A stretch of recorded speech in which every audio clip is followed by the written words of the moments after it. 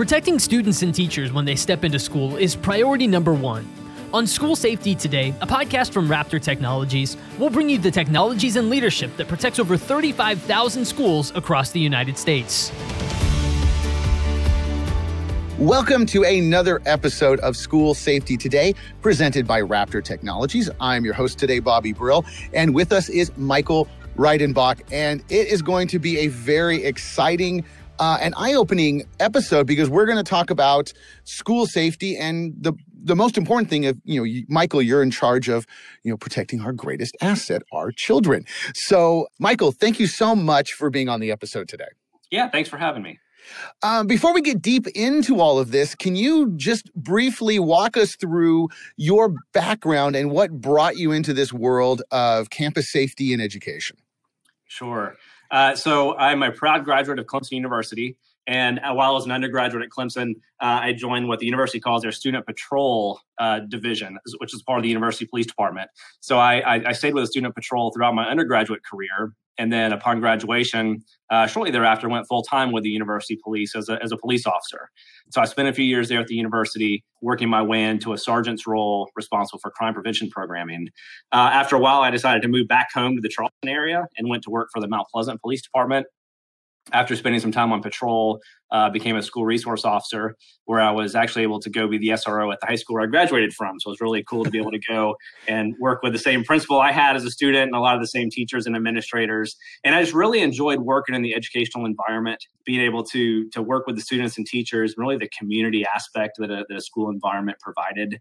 And while an SRO, an opportunity came open at the Charleston County School District, where I am today. And I was fortunate enough to be selected. So I came to work in the Security and Emergency Management Office as a deputy director at the time, and that was in 2013. And then I've been leading this team since 2017. Wow. So that, I want you to just briefly walk us through what SRO, just for those of us who aren't deep into the knowledge of it. What's SRO mean? Yeah, absolutely. So an SRO is a school resource officer. Okay. It's a police officer that's assigned to a particular school or a cluster of schools to really do three main things. Number one, you're, of course, first and foremost, a police officer there to protect the campus. You're also there to serve as an informal counselor, mediator, helping students and staff work through issues, hopefully before they become to the point where it requires formal police intervention. And then also to provide law-related education, so to talk to students about the law enforcement profession, but also different aspects that can be tied into their curriculum. Okay. Okay, great. So this is one of the most important parts of this, and again, correct me if I'm wrong, if I'm vastly simplifying this, is normally from a law enforcement standpoint, you're more reactive. Here, you're working more to being proactive and preventative. Is that correct? Yeah, absolutely. Especially when we look at the SRO program, which in my role now with the school district, we manage the SRO program and work really closely with our law enforcement partners with that program. But such a big part of that program is that building that strong community partnership and that community foundation, whether that's with students or staff or their families, of really fostering a positive relationship between those police officers and the community. So they are working together to solve problems. They're not there to be that strong arm to arrest people. They're there to try to work through issues before they become to an arrest perspective. But of course, if an emergency does happen on the campus, then they're there to immediately respond as well. Okay. So, one of the many reasons we're talking to you today is you've been named as a finalist for the K-12 Campus Safety Director of the Year. So congratulations to that. I'm sure that was no small feat. Walk us through this idea further, because you've explained SRO to us. This has to be a massive undertaking. This is not one school. I mean, you're in charge of a school that's over 80,000 students and, over 50,000 students and over 80 some schools. How do you even begin to wrap your head around really a small city? Yeah, so our school resource officers help us immensely in that regard, and we're really fortunate to have those great community partnerships with the four police agencies we work with in the county to provide that staffing. But then it's about really evaluating what your needs are, ensuring that you have the programs in place and the resources in place to address those needs, specifically related to school safety. One of our big responsibilities is emergency preparedness and emergency planning in the school district. And over the past couple of years, we undertook a significant project to completely rewrite our emergency operations plan. And that process starts with conducting an assessment of not only what are your threats and hazards to ensure that you have the plans and resources in place to address those, and then what are your existing resources, what are your gaps that you need to try to fill, and then to work together with a multidisciplinary team to create that plan and to deploy it. Because you can have a plan, but if your folks don't know what the plan is, they don't know how to put it into action, then it doesn't do you much good. So you have to have a good way to get it out there, to get that training in place, and to really tailor that plan, which in our case is a district level plan, to work at all of our 80 plus schools and the other sites that we have. And so it has to be tailored to that plan. And so we meet with staff on a regular basis to ensure that they're familiar with it, that they know how to deploy it, and that it is tailored to those individual sites. Give me some examples of some of those plans you're working through and some of the training that goes through with it. I mean, my mom was a teacher, and, I can't imagine her having to deal with, okay, there's an earthquake and let's deal with this and how that works. And teachers are so involved with so much, but now there is this extra skill set that they need to have and think about.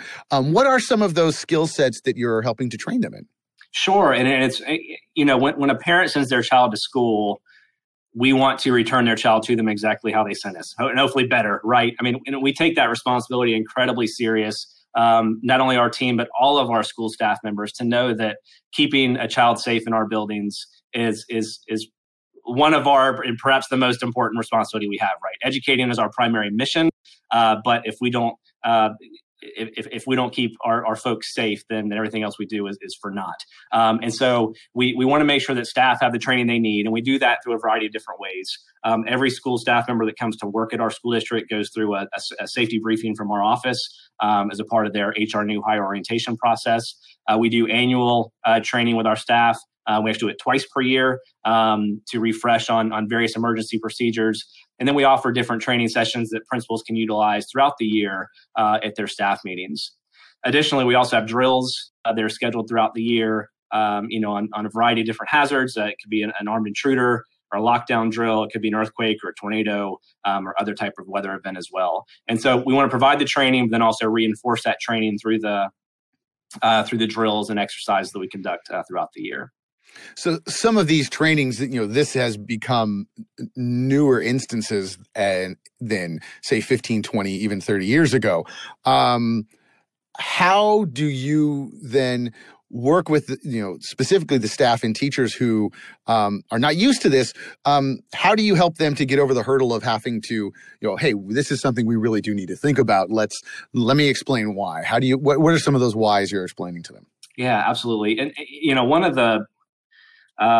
one of the things we try to share in our training is we're all about developing a mindset. It's not necessarily training to a bulleted list of here's step 1, here's step 2, but it's really trying to establish a mindset that can be applicable to a variety of emergency situations. So we want to assess the situation. What exactly is happening? We want to identify our options, identify our contingencies. If I do this, what might be the pros and cons of that response? And then what might I need to enact those various responses, and in all of those, trying to account for how do we limit the potential risk or potential impact on not only our people and their personal protection, but also on our mission.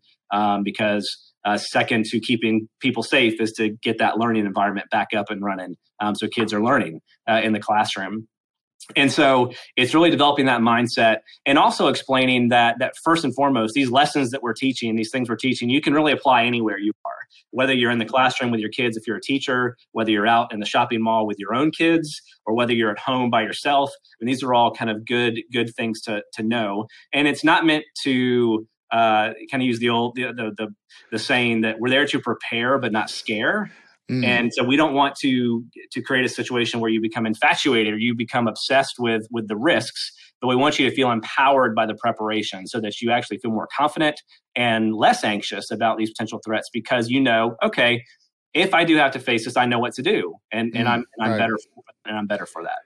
Right. Yeah. It's not I saw this in a movie. I think I know what I'm doing. Let's just run around and flailing our arms and things will be happening.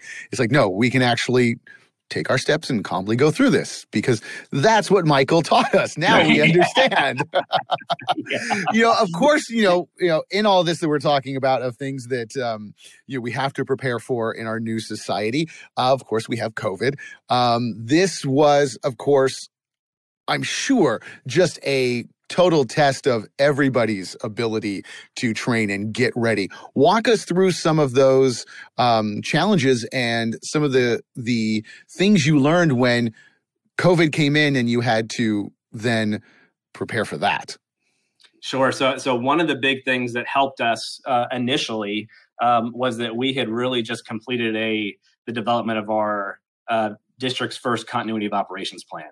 So as a part of that kind of that revision of our EOP, our emergency operations plan, we kind of had a process in parallel to develop that continuity of operations plan, which really had our departments in the mindset of how do I continue my particular department's mission within the district in a remote fashion or outside of my location where I'm normally assigned. And so being able to already have thought through how do we access our critical systems, what are our communication mechanisms when we're not all in the same place. All of that was really, really helpful and took that off the plate when we had to think about the things that we had not contemplated, right? How are we going to educate children remotely for a prolonged period of time? Mm-hmm. Our COOP planning had really focused on a much smaller window than we had faced with the COVID closures and the COVID emergency. So having the COOP there helped us put those things out of our minds so that we could focus on those things like how are we going to educate children? How are we going to distribute Chromebooks safely? How are we going to clear out the lockers of the students' contents that are still there? They need to come pick up because our closure notice from the state came over the weekend. So when our students and staff left on Friday, they weren't expecting not to come back on Monday. Sure. So how do we do those things? And so, like most others in the K-12 world, our team's focus really shifted significantly during that response, not only to look into physical security, to how do we protect our assets while the buildings are empty, but then how do we help schools respond to this emergency that we're seeing with COVID and developing the plans and protocols for the things I talked about. So how do we distribute items safely, Chromebooks, how do we distribute food safely, and those sorts of things. We were also tasked when the vaccine came out of how do we get the vaccine out to our stakeholders who want it, right? So our staff, our parents, our students. And so we were tasked with working with our nursing services team and our medical providers for developing the logistics and operational plans for those COVID vaccination clinics, which was really interesting. So, I mean, you had to build clinics, you had to build ways for people to communicate and then come in and get it. This sounds very much like you're running the infrastructure of, I said it before, a small city, but this really is, you've got all of the things that make up infrastructure to our way of life. You're managing this from a school perspective. Is that uncommon to think of a school as part of our infrastructure, or is that just how things have evolved now? If it has not been that way in the past, I certainly think it is now. I mean, when you look at the cities in Charleston County, we're certainly one of the most highly populated when our schools are in session. If you look at the population of our facilities across the district, with our students and staff and volunteers and visitors and contractors. And so we as a school district have to ensure that we have the services in place to provide the services that our population needs, right? Our students, our staff, and then that's even expanded and we start talking about bus transportation and how our infrastructure needs go mobile out into the communities. And that's where community partnerships become really key, and having those good relationships with our public safety partners, police, fire, EMS, emergency management. But then, during COVID, it was a positive takeaway is our ability to create new partnerships with folks we had not worked with as much in the past. So our nursing services team, who we had worked with, but we became really close to during COVID. And then our medical partners of working with, our hospital emergency management teams and others in the medical profession really created some new relationships and strengthened ones that had existed in the past. Okay. That makes sense. That makes a lot of sense. Now we're really doing it every day now. Every single day we're focusing on this. Of course, technology, has always been hailed as the great hero to save the day. But I think everybody has seen, as I'm on the West Coast, you're on the East Coast, technology really is starting to save the day. What are some of the emergency communication equipment and different technologies that you brought into the district to help build support and to help manage all of this that's going on? Yeah, so on a day-to-day perspective, when we look at our school safety program, obviously technology is a big part of that, and we want to use technologies that will bring value and add to the safety of our campuses and increase the efficiency with which we can respond to emergencies. So some examples that our office manages. So we manage the two-way radio systems for our district, both the district level radio system, but then also at the school-based radios. Our office manages the assets for our surveillance cameras, for our electronic access controls. And then we have some other, incident management tools that our office uses. And even in conjunction with local public safety, we've integrated systems together to increase the speed with which we can share information and pass along critical data during emergency situations. And so we don't want to get a system just to say we have a system, right? I mean, the key value add is that it's a system that you're going to use every day, and hopefully a system that addresses a variety of hazards, and it's not just a system tailored to just one particular threat. We want it to have value across a variety of different situations we can have, because in many cases these are systems that is kind of a use it or lose it mentality. That if you don't use it every day, you don't integrate it into your daily routine. You're not going to be able to use it effectively during an emergency if that's the first time in a year you've touched it.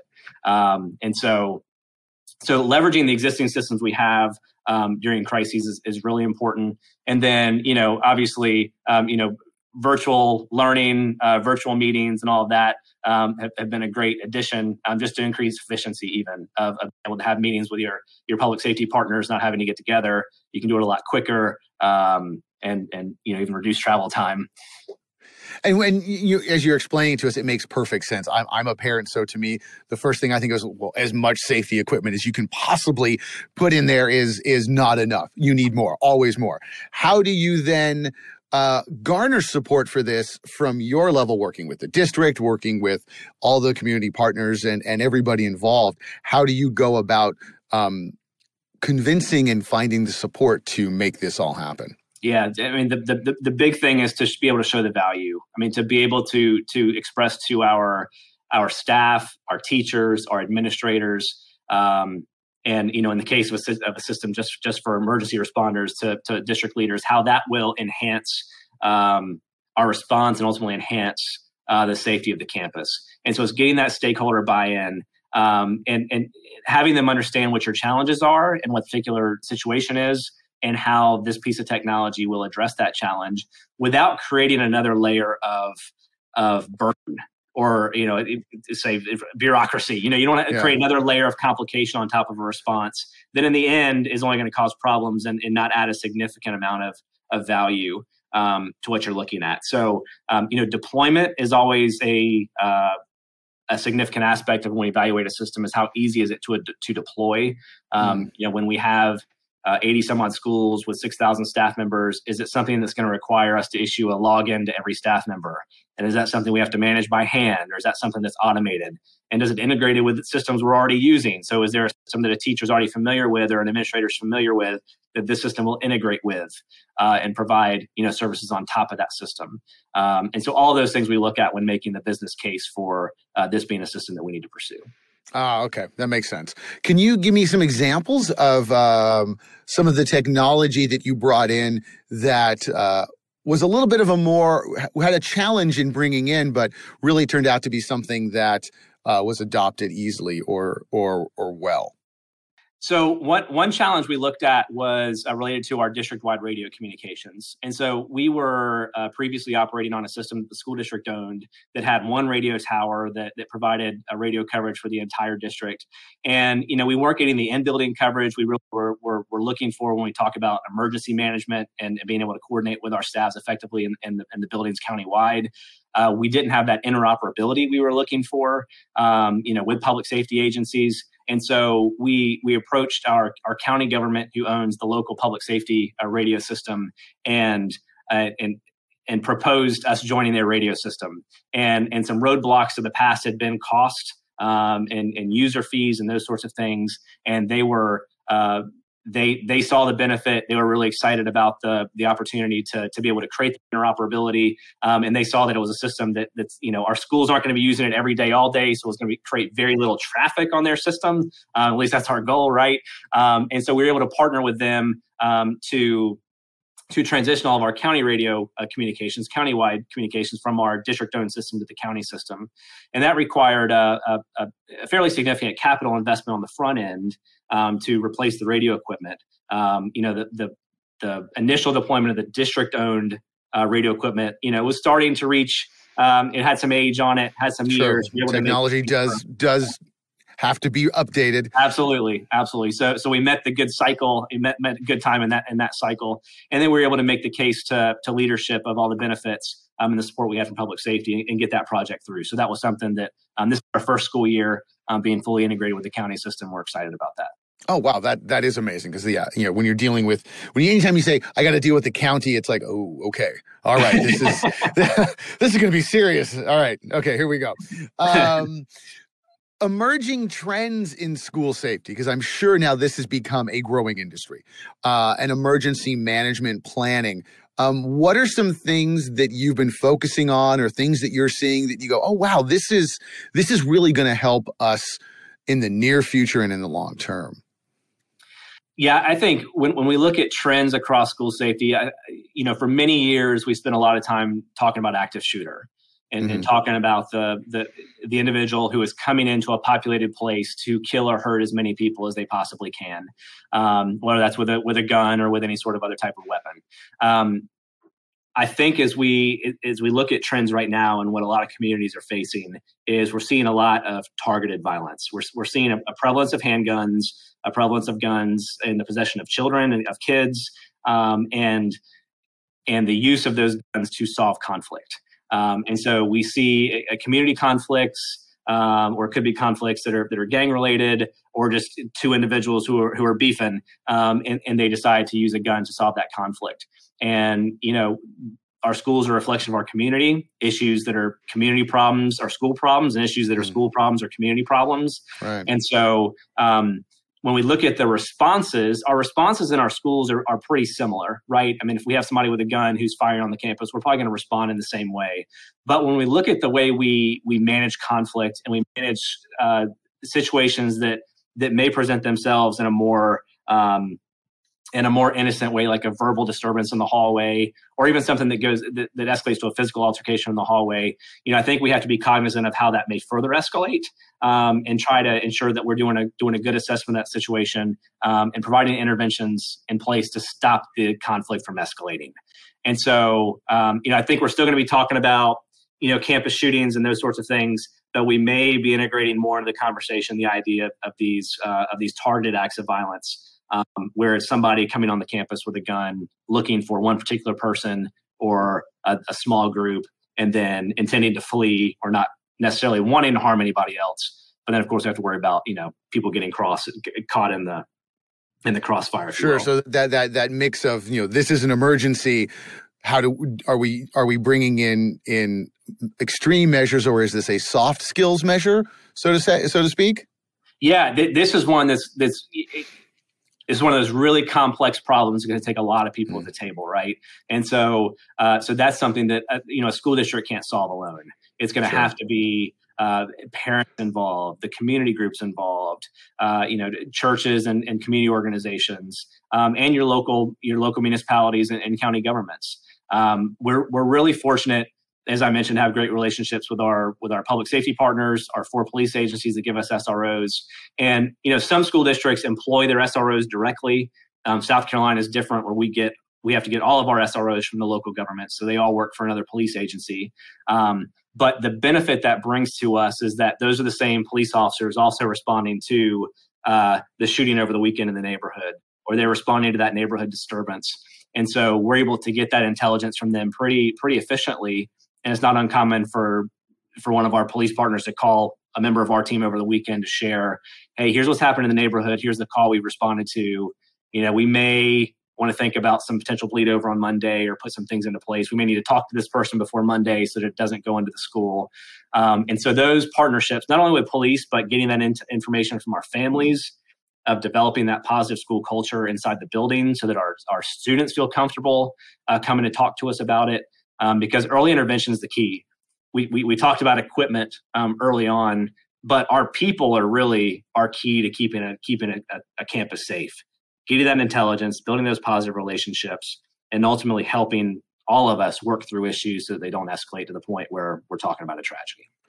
Wow. That's tremendous. And I've got to ask you, give me your final thoughts on where this is going, because everything you're telling me just makes me want to go, great. If I see you, I got to give you a hug. You're keeping the kids safe. But, you're talking about things like technology, soft skills, communication, things that seem very expensive, but at the same time, no, this is just, we're using our tools to help better spend our time. So, to wrap it up, what's the best practice as for what you see, what parents can be thinking about with their students in school? Yeah, it takes time and effort, and it takes sustained time and effort. This is not a conversation that we should only have after a tragedy happens. Oftentimes, there's a lot of conversation after a major incident, and then things start to wane, and complacency sets in, and safety sometimes may take a backseat to other priorities. And again, we don't want it to dominate people's thought processes, but it just needs to be built into your daily routines and your daily thoughts. There needs to be that ongoing partnership and ongoing dialogue. When we talk about technology solutions, and we work with our technology partners to create those solutions, of partnering with them, they have the front lines of what are the emerging technologies and what's new and what are the new feature sets, and so bringing those forward to customers, to districts, to say, I don't know if this will, if you want to consider this, but here's something we found that may interest you. And thanks to Raptor for being a great partner for our school district for many, many years, and helping us along the way with various challenges. But at the end of the day, it takes everybody partnering together, of working together. Sometimes having tough discussions, but ultimately working together for the ultimate goal of keeping our students and our staff safe. And continue to put the work in. We may solve today's crisis and be successful, but we can't take a victory lap. The work's never done. We have to keep on it and keep working together. Oh, excellent, Michael. That is, great advice for us to be thinking about. So again, that is Michael Reidenbach, who is the Executive Director of Security and Emergency Management at the Charleston County School District in South Carolina. So again, thank you so very much for being on this episode. Thanks so much for having me.